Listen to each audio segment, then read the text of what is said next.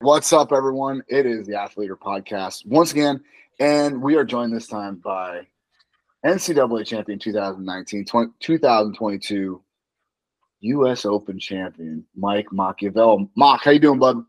Chilling, man. Just, same old, getting after it. How about you, man? I'm doing really, really well.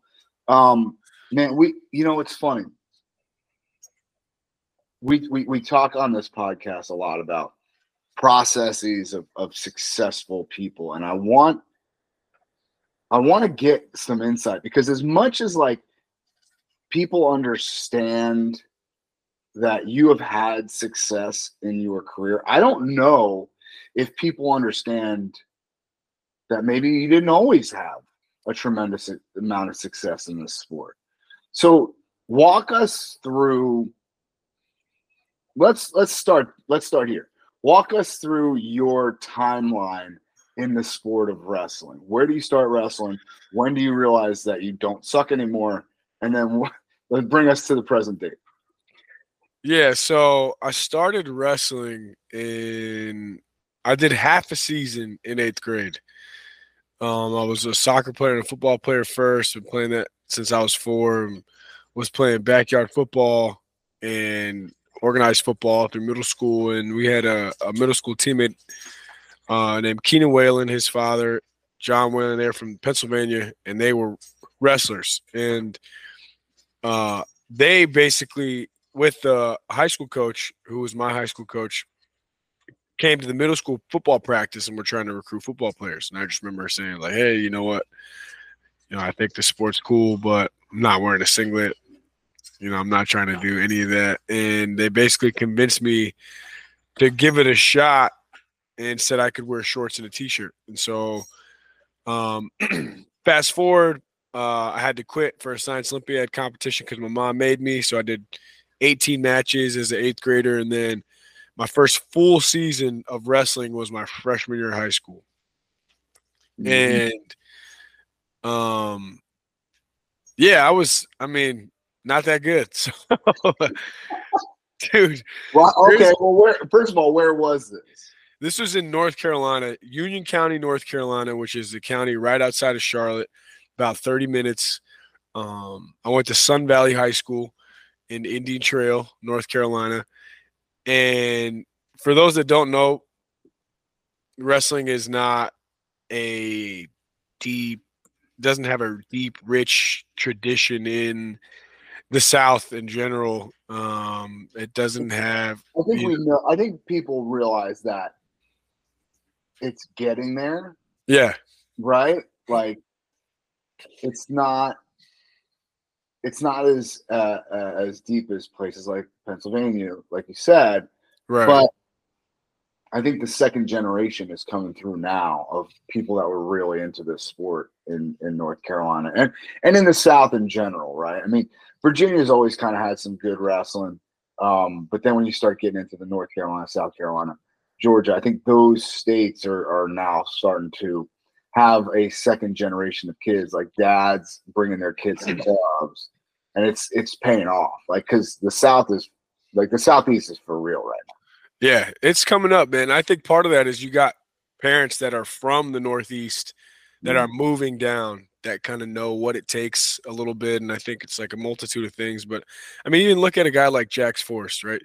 He's from Chapel Hill, North Carolina, but he lives in Pennsylvania now. And I think even up to the point where he was at Bishop McCourt, his father knew what he needed to be getting in. He's working with Josh Kindig and a bunch of other high-level coaches that happen to be in the area. And, so I think kids are starting to get it. Parents are starting to get it. And I think that's part of why you see the growth, like a kid like Joe Seeley also is from High Point, North Carolina area, and so I think it's great that we got kids that are taking advantage of opportunities outside of the state as well. Of course, it'd be great to have them in North Carolina, but I think it's great. They're growing, they're elevating themselves and giving themselves the best chance to accomplish their goals. But so to go back real quick, so like I did my first full season in high school, freshman year. I didn't wrestle year round either at all in high school, so I never went to a club. I just played. Was there one available to you? There was this club called a Rickion in the Charlotte area that had some kids go, and they were pumping out North Carolina state champs and a couple kids that were All-American at some national tournaments. They were the bigger club when I was coming up. And then now obviously you have Dark Horse and C2X.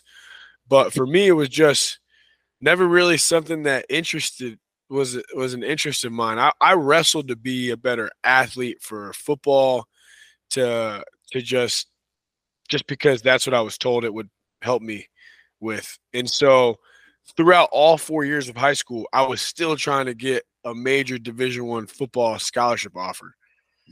Wrestling was just like, yo, I'm okay. I do this for fun. This is just helping me with football. And it wasn't until probably my junior year where I was like, I want to do something in this sport. And I was super committed during the season. You can ask my high school coach. Man, I've always been the type of dude that's going to grind hard. You know, I remember being on the track with my high school teammates. We'd have to run before practice on the track, and I would be trying to lap dudes as much as I could. I'm like, all right, there's one. I'm going to try and pass him again. And we'd have like holiday workouts where we have to run around certain neighborhoods. And I remember I had some teammates that, you know, would be playing fishy on a playground, you know, when coaches can't see because we're running a couple miles, and I'm over here like grinding, trying to get after it, you know. And so I just kind of always been that way. And yeah, I'd always been a firm believer in just not letting someone else dictate what you think you're capable of.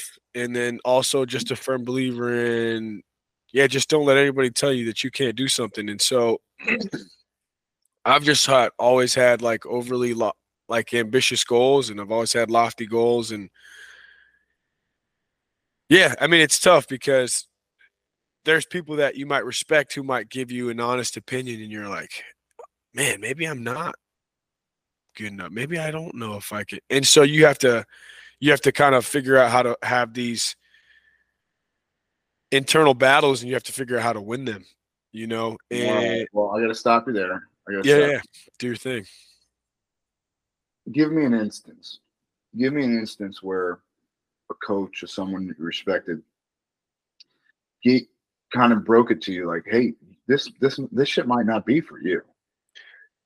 So I don't know if it was exactly that, but it was more so subtly, and there were things that I took personally just because I think it was more like, you know, I just try and pay attention, and it was probably maybe more in my own head. But I remember, you know, Pat used to always say like, hey, we're going to get on the podium this year. We're going to get on the podium this year. And I just remember thinking, podium? Screw the, like, I get that being an All-American is an amazing feat and it's an incredible accomplishment. You know, I think that it's an incredible accomplishment, and I only did it once. So, I mean, it's tough to do.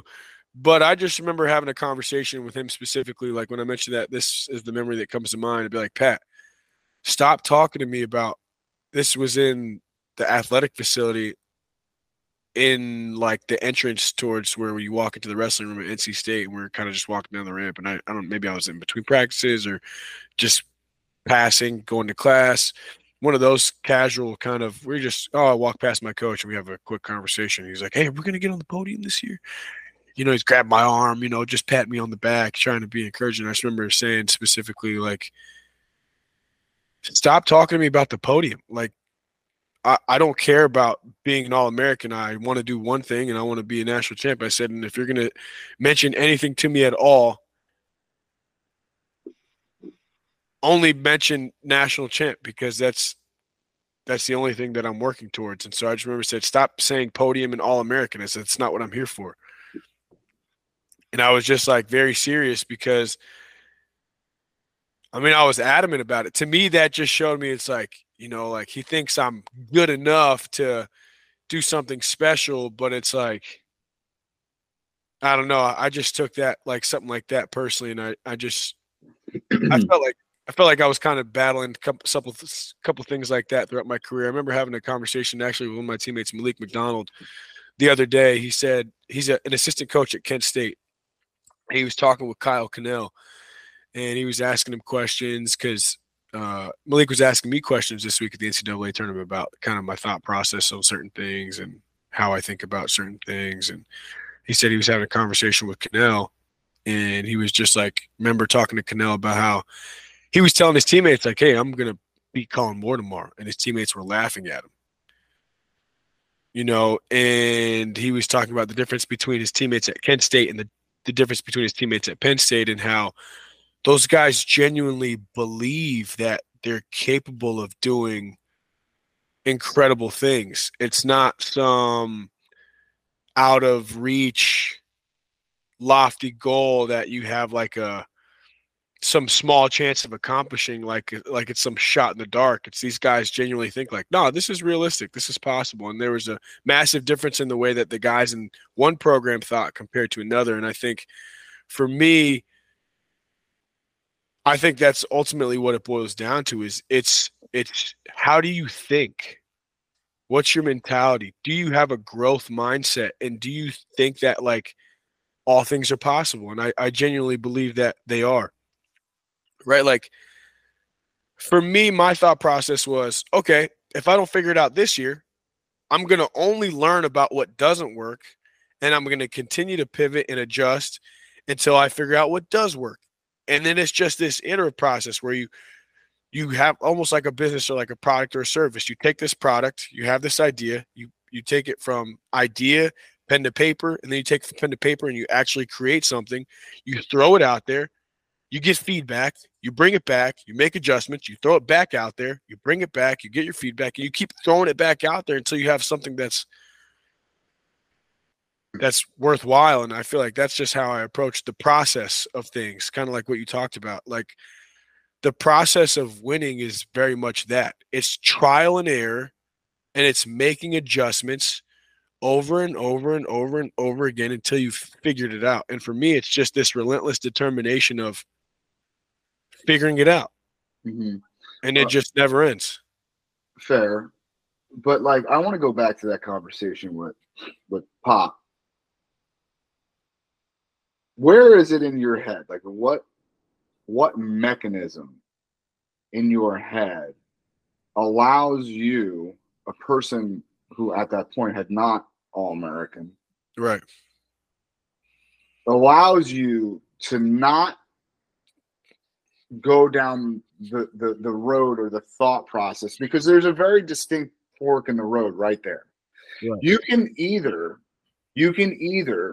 accept, take in the information that your coach, who you look up to, who is a good person, who is looking out for your best interest. Right. You can accept what it's not like he's someone that, you know, you're at odds with.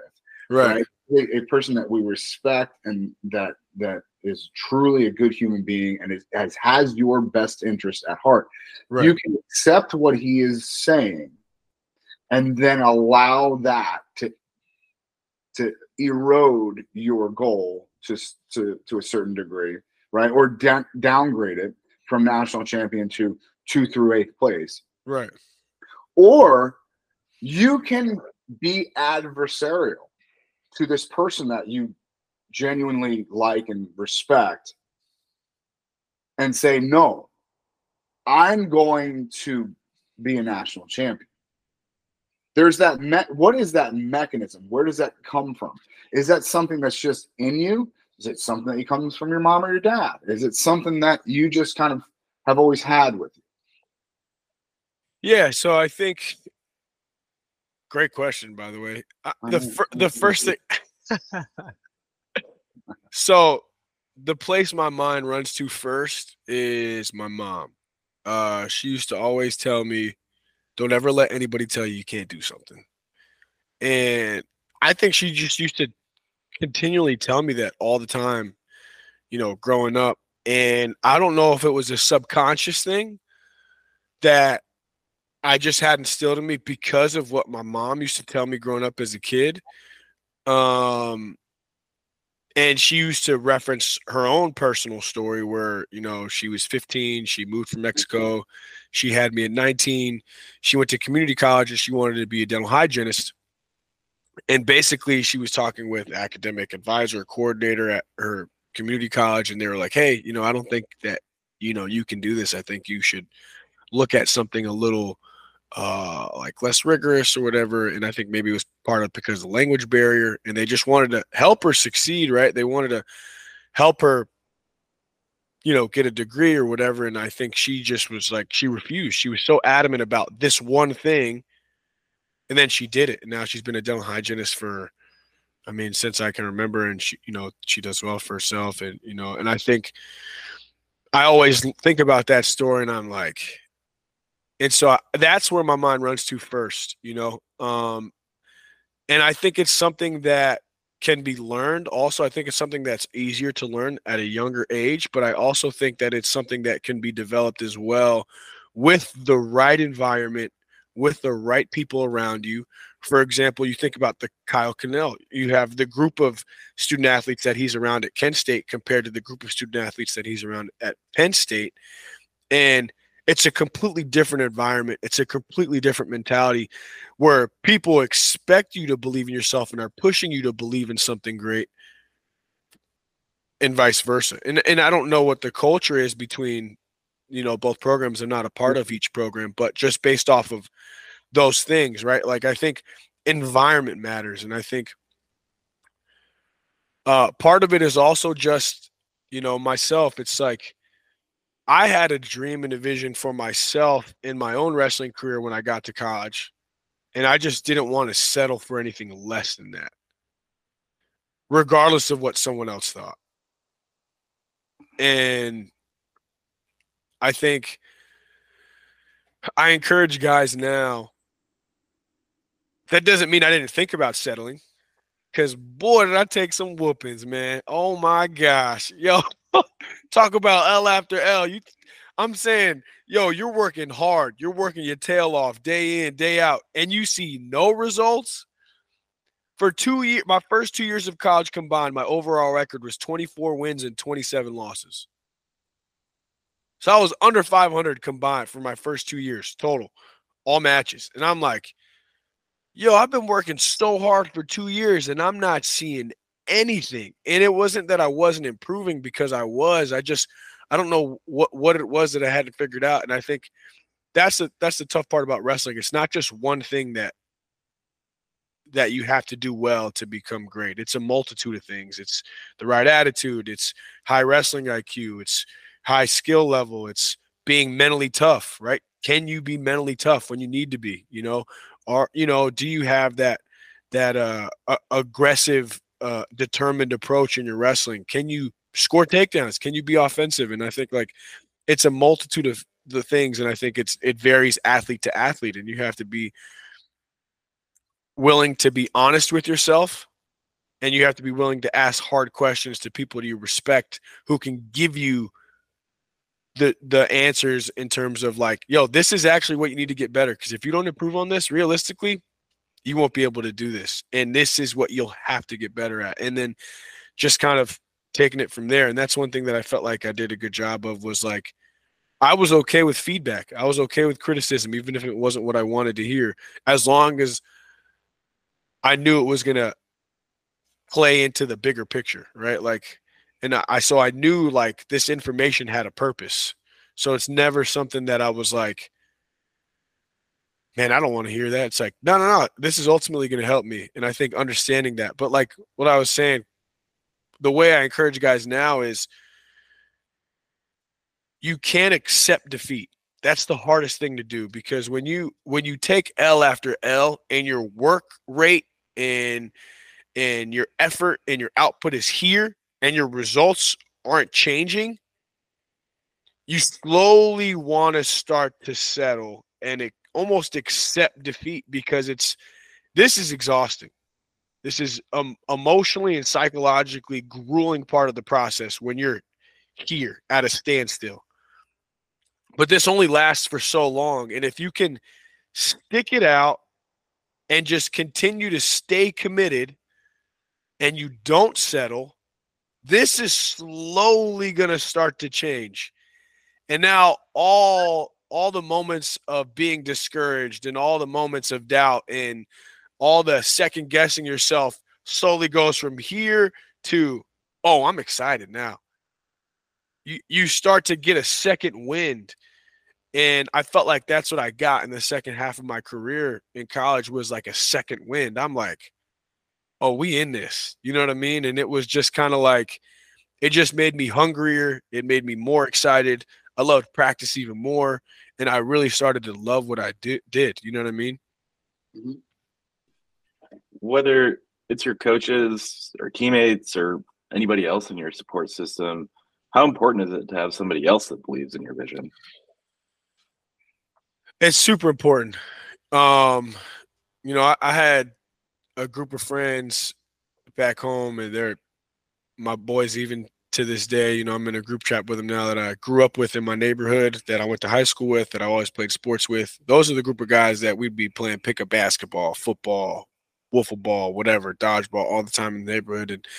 And those guys always used to think so highly of me, and it was funny. Almost every time I got to go home for like a break or whatever, I would come back and feel like I was re-energized almost every time I went home when I was around those guys, because those guys didn't necessarily know how difficult the things were or what the process was for wrestling. It was just, remember, like, Mike, you that dude, bro. Like, come on, man. You got this, man. And it was just like, I would feel excited when I came back, and I would always have this sense of being. So they don't know just how tough it is to make it on the podium at the NCAA tournament. Like, man, you got it. It's no right, right, yeah, exactly, man. And they knew it was hard. And even now, those are the type of guys that, like, man, they're your hype man, no matter what. They're my hype man, but they also, they'll talk their trash. Like, they'll bust my balls all the time. Like, if I'd be like, I just, like, come on, man, you got – I lost to a blind kid as a sophomore in high school. They still never let that go. They're like, Mike, you're not even that good, man. You lost to a blind dude. Even to this day, man. Like, and so, they'll hype me up, but they'll humble me real quick too. But I think my mother was someone who always supported me as well. I think that was something that was like and my father also. I think that was kind of like my secret weapon. I'll tell parents this too. I didn't have the crazy wrestling parent. Like, they didn't know anything about wrestling. My mom's been watching wrestling for 10 years. She couldn't tell you how to get a set of backs, right? Like, and she was just always encouraging and just was always overwhelmingly positive with me. And I think that ultimately gave me the freedom to fail. And that's what I'll tell parents is, like, when you are so over the top with your child, right? They're so young, it's hard to differentiate the difference between what is constructive for my development as an athlete and what is love as a parent, because they're kids. They're not smart enough to differentiate what the difference is. And so I'll encourage parents when I'm helping coach or when I'm helping out with a kid, or parents are asking me questions. I'm like, you have to make sure, no matter what, your kid knows that you love them. Regardless of whatever type of criticism you give them, they have to understand that doesn't go anywhere regardless of what the result is. Because what happens is, as a parent, you have high expectations for your child. You want your child to reach their potential, so you're tough on them. But since they're so young, they think toughness is, oh, he doesn't love me, he's yelling at me. It's like, okay, you know what I mean? And it's not the case at all. That's not the case at all. Oh, Mock. Oh, I know. But here's I want your assessment of how many of these. Let's look at the wrestling community as a pie chart right now. Right. How many, in your estimation, how many of these crazy wrestling dads and moms too, but it's dads mostly. Yeah. How many of them are doing it wrong? How many of them are really doing it wrong? How many of them are results based? How many of them I think many of their children don't know that the result of a wrestling match will not change the love that their parents feel for them. I think a lot of them are. I think Give it a number, because we got. I know, but like if we don't start if we don't start identifying it, we'll never be able to address it. I would say probably like 90-95%. And I think I don't know. That's my guess. I don't know if you're wrong. I probably am, but I just think it's a majority of parents. And I don't think it's something that's intentionally done either. No, I understand that. You know, I think it's more so like this is just I got to make sure my kid knows. Yeah, of course, you got to make sure your kid knows. But I think there's a way to do it, and I personally think parents need to be coached on how to parent a high-level athlete, or parents need to be coached on how to coach their kids, because it's such a difficult thing. It's such a difficult thing. I 100% agree. And it's funny, okay? It's interesting because when I was growing up, parents were like uber involved. Right. Like they were literally on the mats in jeans. Like, what are you doing, dude? Like, what do you get off the mat, dude? Yeah. Okay. And then our sport went to a place where no parents in. Get out. Right? Yeah. Like how many clubs have the no parents on the mat policy and are proud of it? And now I'm starting to go in a different direction. Yeah. Okay? I want the parents not on the mat. Right. But I want them in the room if space permits, because I want them to understand my expectation for their athletes. This is a growth mindset. We are graded on progress and effort. We are not graded on W's and L's. Yes. Okay. And so I'm talking to you.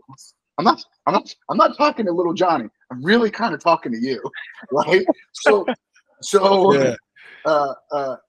I guess what I'm asking is, what does it look like to coach parents? Is it just individual conversation? Because that's fucking exhausting. If we're going to be honest about it. Right. That's exhausting because I'm having the exact same conversation over and over and over and over again. Stop cutting weight. Wins don't matter. Neither do loss. I'm having the same conversations over and over. How do I, Mike, you know me. You know I'm being really real with you right now. I love you. Okay? Oh man, I just know exactly. I know exactly what you're talking about.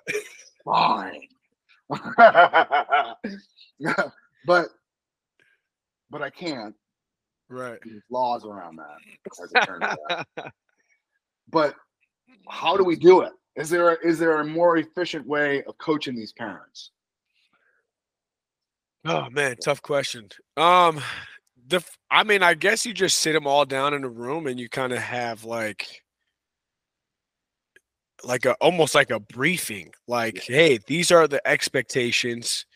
These are what will help, and these are what won't help.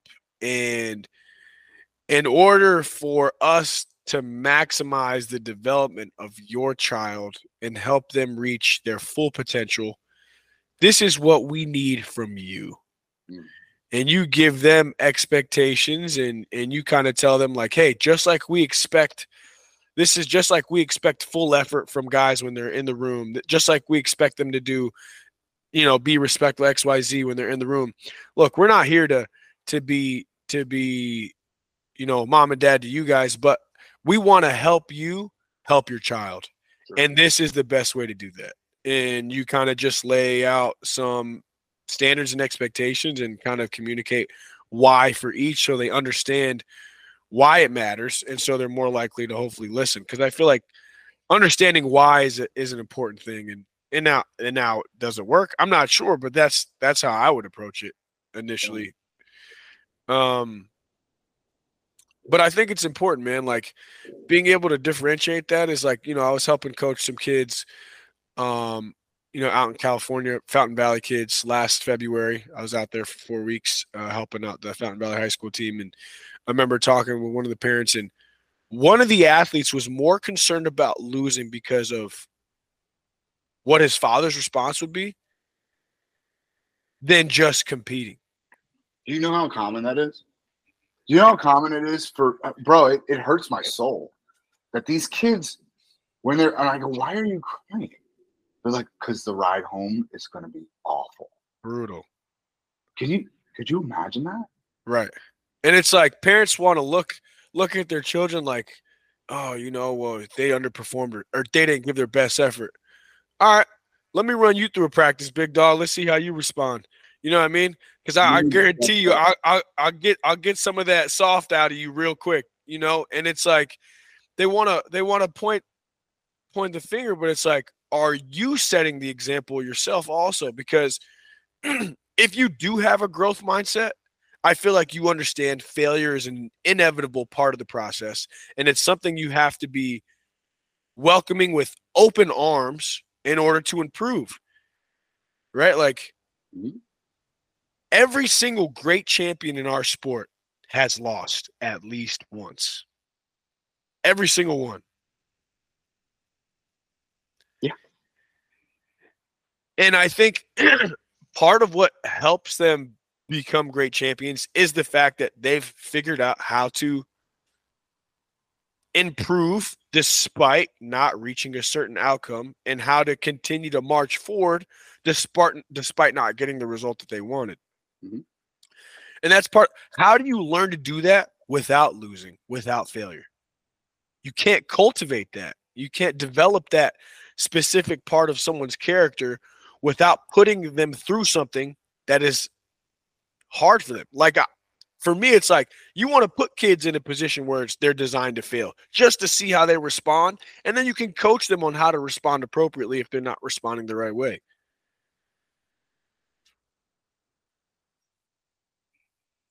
But I think when you're able as a kid to understand like, oh, well, my parents don't necessarily care if I lose. They care about my effort.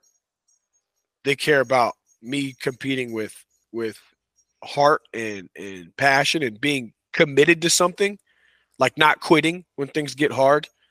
It's like if I'm doing those things, it doesn't matter what the result is. It's like, okay, I'm doing the right things, and then I have the freedom to fail. And I feel like when you have the freedom to fail, it sets you up for success, not just in wrestling, but also in life in general.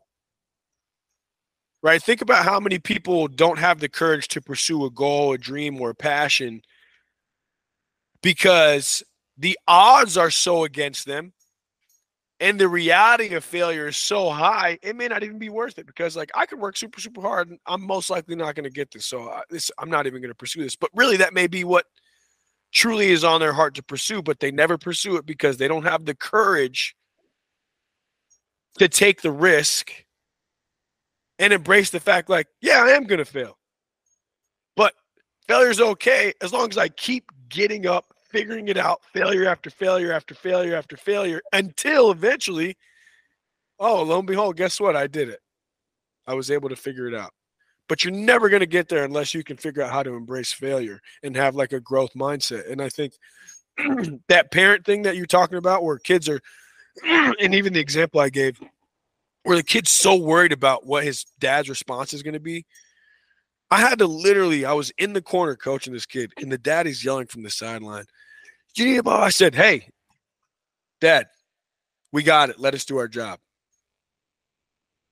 And I'm like, dude, when you have to do that, that's ridiculous. The kid doesn't know who to listen to. And it's like the kid's trying to listen and do what his dad's telling him to do because he doesn't want his dad to be upset with him. Hey, why didn't you do this? I was yelling at you to do this from the side of the mat, and you didn't do it. When his coaches are giving him instruction, I know I'm more qualified. So it's like, bro, I get that that's your dad, but trust me when I say I know what I'm talking about more than he does. Listen to what I'm telling you, not to what he's telling you. But you can't tell a kid to disobey his father, and that's where it's like parents have to understand there's a line. You know what I mean? It's crazy. You touched on a topic there, and you said, like sometimes you want to be ambitious enough to where you're setting out to accomplish a goal that the odds are against you. How do you how do you be that ambitious and continue day in and day out to deal with the struggle, and set goals that are realistic that you can attain, but still being ambitious enough to try and set out and accomplish something that may not be, you may not have the odds of achieving it? I think it takes courage.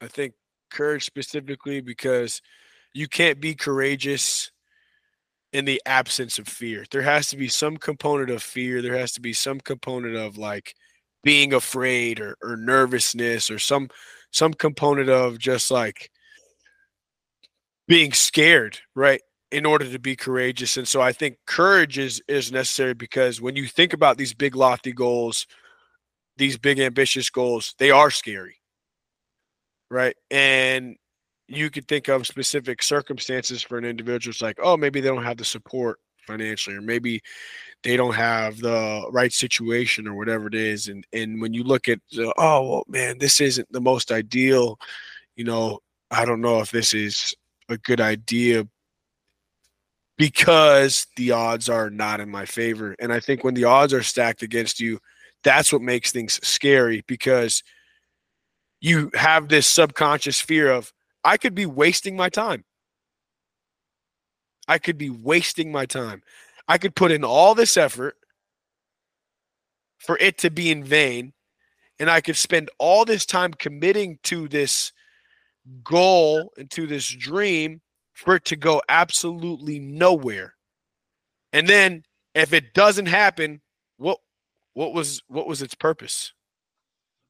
Did I just throw away X amount of years of my life, or X amount of months, or X? And I think that's what scares people, is that subconscious fear of wasting time. What's interesting to me about what you just said is, I think a lot of people that view it as a potential waste of time, especially me, right? Like I'm well into my mid 60s now, and I've just been around for a while, and I I've seen. Oh my gosh! You mid 60s, good I one. look good for my age, Mike Mott. I look good for my age. But look, truth is, I've been around long enough to recognize that when you look at it, or you even consider the fact that a very challenging endeavor that's going to take a tremendous amount of work, if you look at it from the aspect of, well, there's a chance I might fail, I think that the perspective is wrong to begin with, because what happens is, while we're on this journey, while we're on this process, the work is the actual reward, right? The work is the effort is the reward. And the things that we learn along the way truly are the gold medal that we're all really chasing. Man, there's this little girl. Her name is Dakota. She's really young. She started in my group about 3 months ago. She gets her butt kicked a lot, like a lot. And like some of the kids, so she's literally the youngest, and she's a very frail young girl, okay, who's not overly aggressive. So I think that's kind of a recipe for disaster in a good wrestling room, okay? Yeah. I mean, it's not good, right? Yeah. And some of the kids that we put her with are also the youngest, but they were the youngest and they got their butts kicked. So now they see fresh meat and they're like, oh, I'm gonna put it to her. And so like we just have this rapport, she and I, because there was a lot of tears for a long time. There was a lot of tears. She would like a lot bad. Like, dude, all right, jeez Louise, Yeah. And so now we've gotten this rapport, because the first time I really saw her crying and having a really hard time, I remember walking up to her, put my arm around her shoulder as, they were walking around the circle, like practice is done, slow cool down. I'm putting my arm around her. And I said, listen, we do this because it's hard. So I know it sucks, but understand something. Like, that's the reason that we do it. We do it because we love the tough stuff. We love the tough stuff. And she said, okay. And then now I just got, all I have to do now is look at her. I'm like, love the tough stuff? She's like, sometimes she does it. Sometimes she does it more than others. Yeah. Right? But she's getting it, and she's tougher, and she's getting better. And she still shows up every doggone night, and it's awesome. So here's my question in saying all that. If you had to build a wrestler, maybe it's your son or daughter, maybe it's a test tube baby that you just adopt. Okay. How do you get them involved in the sport? How do you introduce it? How do you separate dad from coach? Because you are overly qualified to coach your son or daughter. You're overly qualified, far more than most people. How do you introduce the sport? So I call my son the experiment. Yeah. Right? Like, literally, and he took it as his Instagram handle. All right.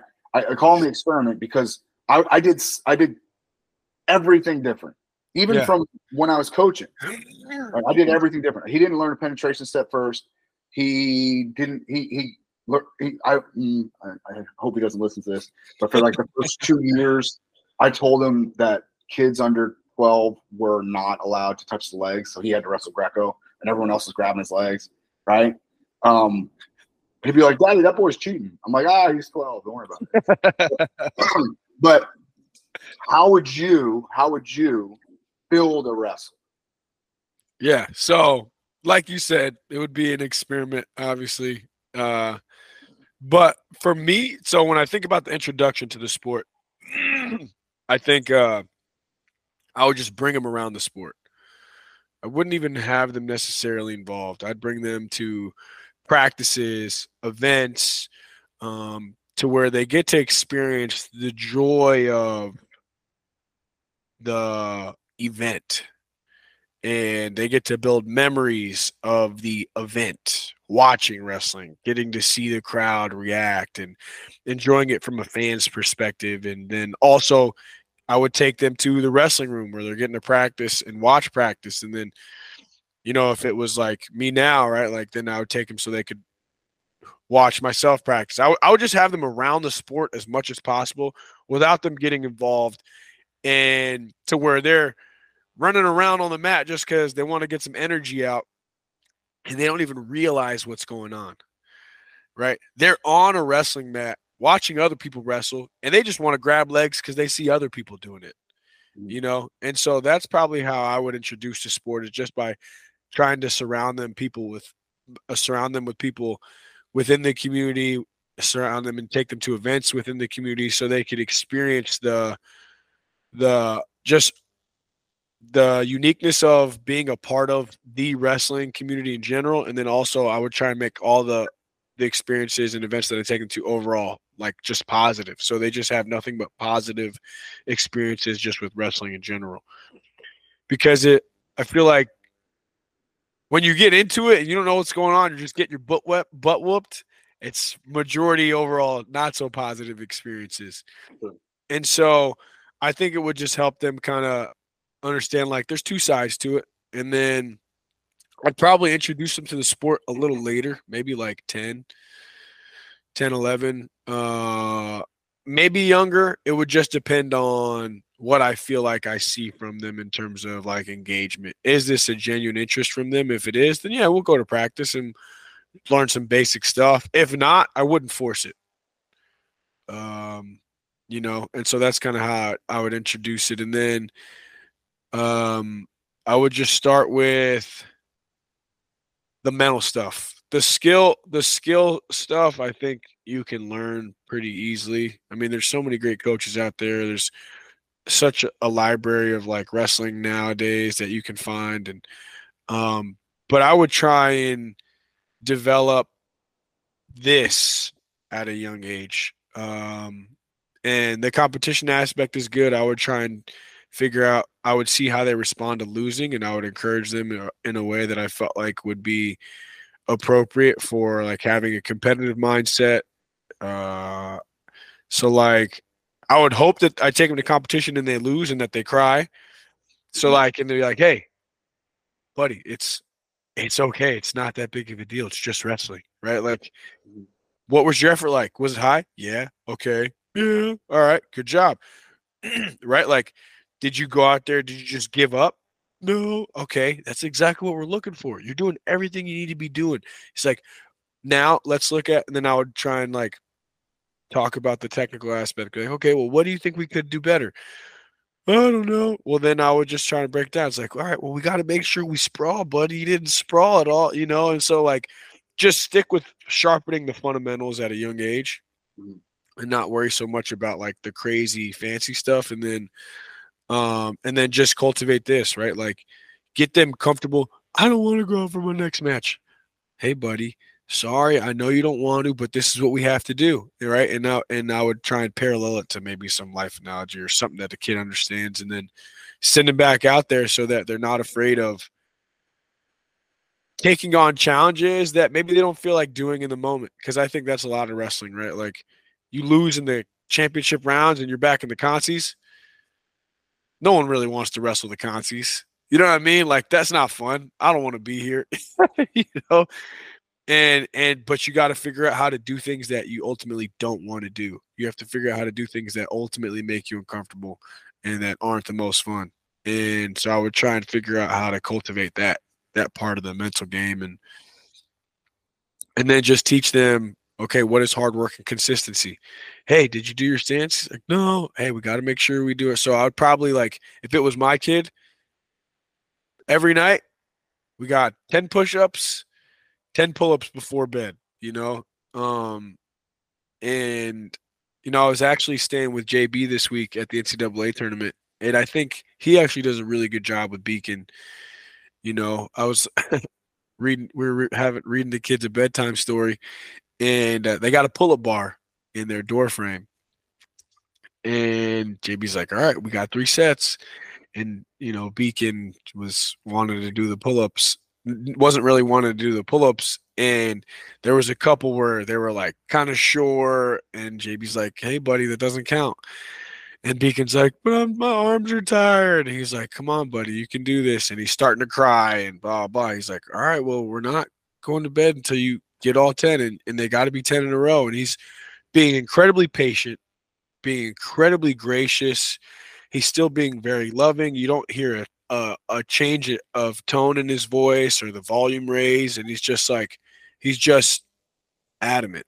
He's stern, and he's like, just like, hey, buddy, this is just what we have to do. And, Beacon's like, my arms are tired. It's like, and it wasn't even, and then Orr gets on the pull-up bar and crushes him, no problem. I think it was like, just tired, long day. And I bet normally he knocks him out, no problem. And it was just kind of one of those days that he just didn't feel like doing it. And I think maybe they do it like 3 times a week or something like that. But I think something like that, to where you're instilling a component of like, hey, sometimes we just, in order to stay committed to the process, there's just things that maybe we don't feel like doing, but we still got to make sure we're checking the box. And so this is what I would really focus on at a young age. And I think there's a loving way to do it, It's tough, but then I would, obviously, as they get older, then we really focus on honing in and developing like the high level skill set and building off of the fundamentals, right? The foundation, Right. But the hardest part is to get this out of your athletes, But yeah, that's probably how I would start. How would you focus on kind of mindset and getting started for someone like you that maybe didn't start at the youngest age and have the most ideal scenario of getting into the sport, where, hey, like if you're starting your freshman year, like I don't have all day to focus on just my mindset. But at the same time, like that's obviously a crucial part of teaching the sport. How would you think about that? Well, one, I think having a good coach, especially at the high school level, I think it's super, super important. And even at the youth level, I think a good coach really can shape an athlete. I think at the senior level, right, like coaches, and even at the collegiate level, coaches can affect the development of an athlete. But at some point, the athlete also has to be committed to the process and do their fair share of the work. A coach can take you all the way here, but the athlete has to be just as committed, right? And you think about the NCAA, all the coaches are committed to the development of their athletes, right? Like their job depends on it. And even at the senior level, right? Like, but I think as the higher level you go, I think your own discipline and your own decisions that you make as an athlete are going to determine a lot more of your success. I think you think about like some guys at senior level, like you can send JB to Nebraska or Philadelphia, he's going to find success. Now, Brandon Slay obviously is a great coach as well, but James Green, you take James Green from Nebraska to Virginia Tech, he's going to find success. You could take Yanni and send him to a different school other than Cornell, he's going to find success. But I think at the youth, the middle school, and the high school level, a coach is vital. A good coach makes a massive difference and plays a huge role in just developing all those aspects of the athlete. And then when you get to college, they continue that development. But I think a majority of that can be done at a young age. And so my suggestion would be to find a good coach. But for those that, like are, feel like they're stuck on this process on their own, one thing that really helped me when I got to college is Obi Blanc told me, the year he had made the world team, he had committed to doing things that, like, let's say practice would end and there was a thought that crossed his mind where it was just like, oh man, okay, practice is ends, like, and you just happen to look at the stair step and you're like, oh man, I really don't want to do that. As soon as that crosses your mind, I immediately now have to commit to doing exactly what my mind doesn't want to do.